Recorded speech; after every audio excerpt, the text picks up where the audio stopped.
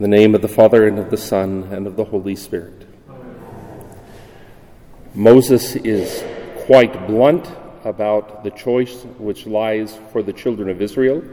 This is when they are given the commandments that go with the covenant which God made with the children of Israel at Mount Horeb. And what a stark choice it is. Life or death. Doesn't get any more stark than that. If they obey the commandments, life. If they disobey the commandments, death.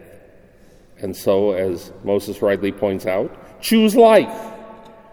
And this is the same for us. We can follow God, we can follow the gospel of our Lord, and it leads us to a good life in this world and eternal life in the next.